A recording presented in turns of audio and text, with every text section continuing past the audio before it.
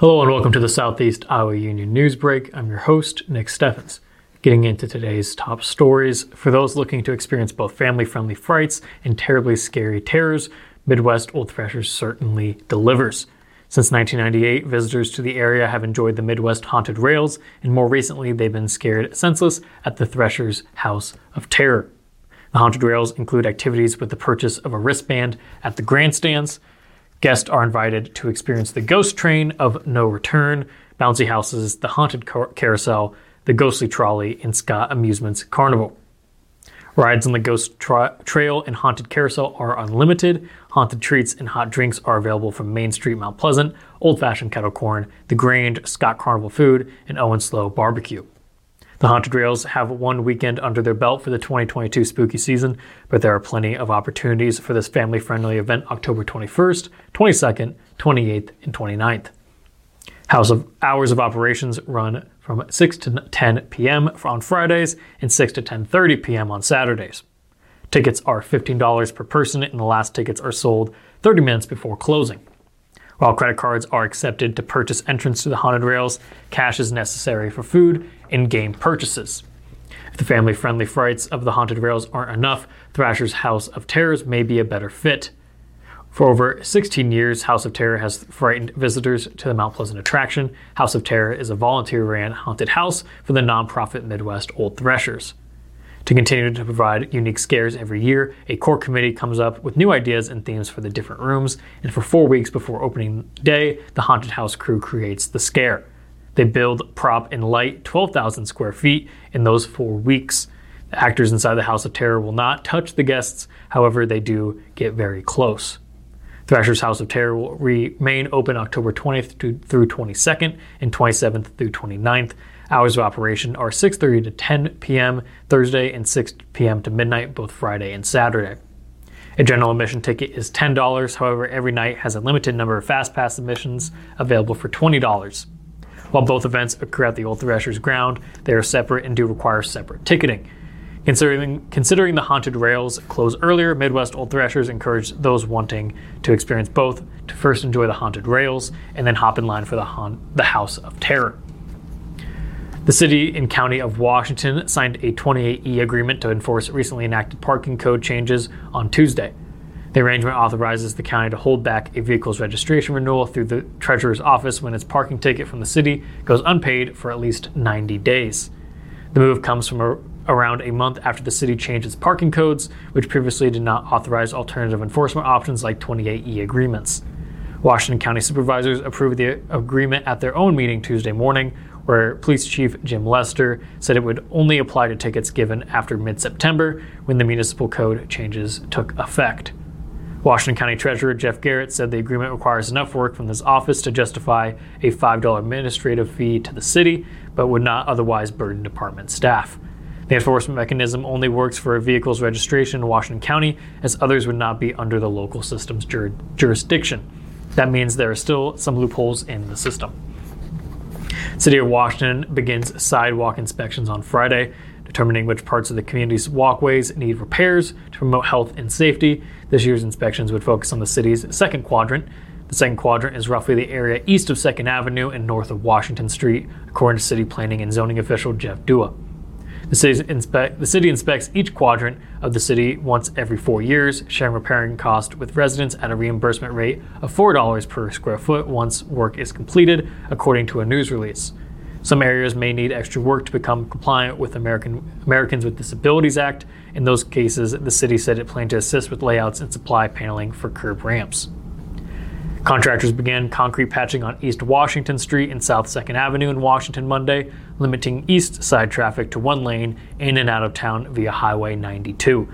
Iowa DOT District 5 residential construction engineer Derek Beisler said the project was expected to last until November 1st, citing a contractor's estimate as of Tuesday morning. The project will patch one lane at a time, going each direction so as to not block any roads entirely. Portland Cement Concrete patching aims to address cracked surfaces before water and seasonal changes can cause more disruptive damage.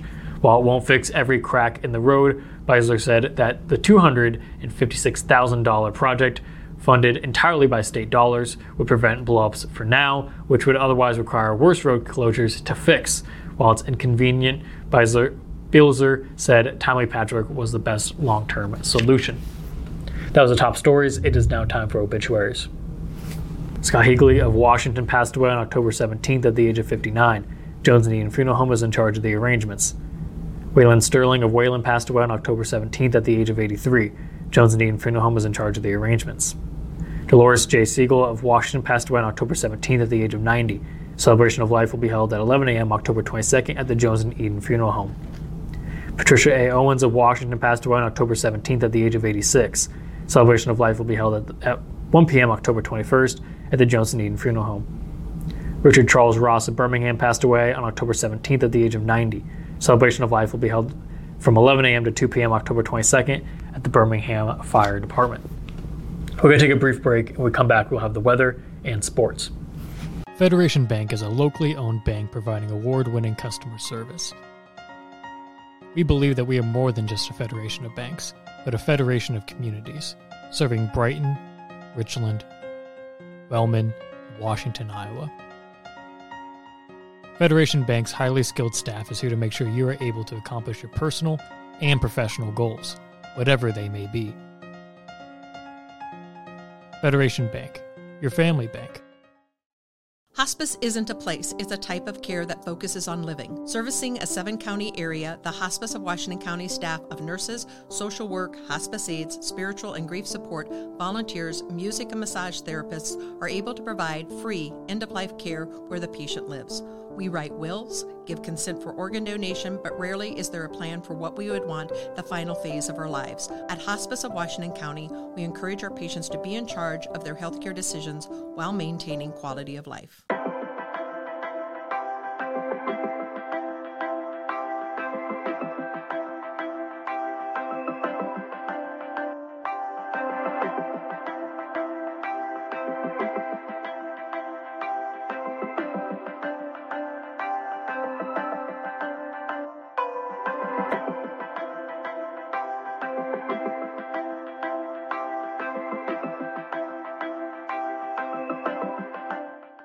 At the Capper Auto Group, we put our customers' needs first and understand that everyone is as different as the vehicle they select. We offer new Ford, Chevrolet, Buick, GMC, Jeep, Chrysler, Dodge, and Ram vehicles in a friendly environment that puts you in the driver's seat. When it comes to service, we maintain factory-trained technicians and competitive pricing. The Capper Auto Group still believes that service after the sale provides the best customer experience. Come see the Capper experience for yourself.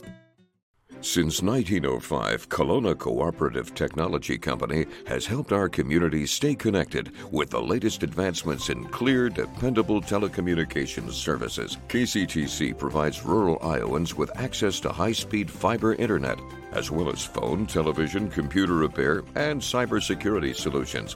We're also proud supporters of local organizations and area schools within the community. KCTC, keeping Kelowna connected.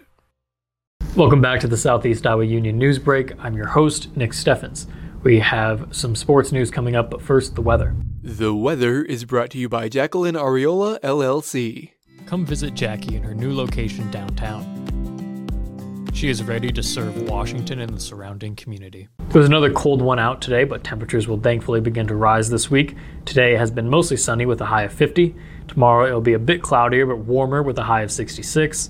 Friday, we will have clear skies and a high of 77. And then looking at the weekend, it will be 78 and mostly sunny on Saturday. And then on Sunday, it will be partly cloudy with a high of 78, but the wind will make a return with speeds up to 22 miles an hour. That was the weather. It is now time for sports. Sports, brought to you by Fairway.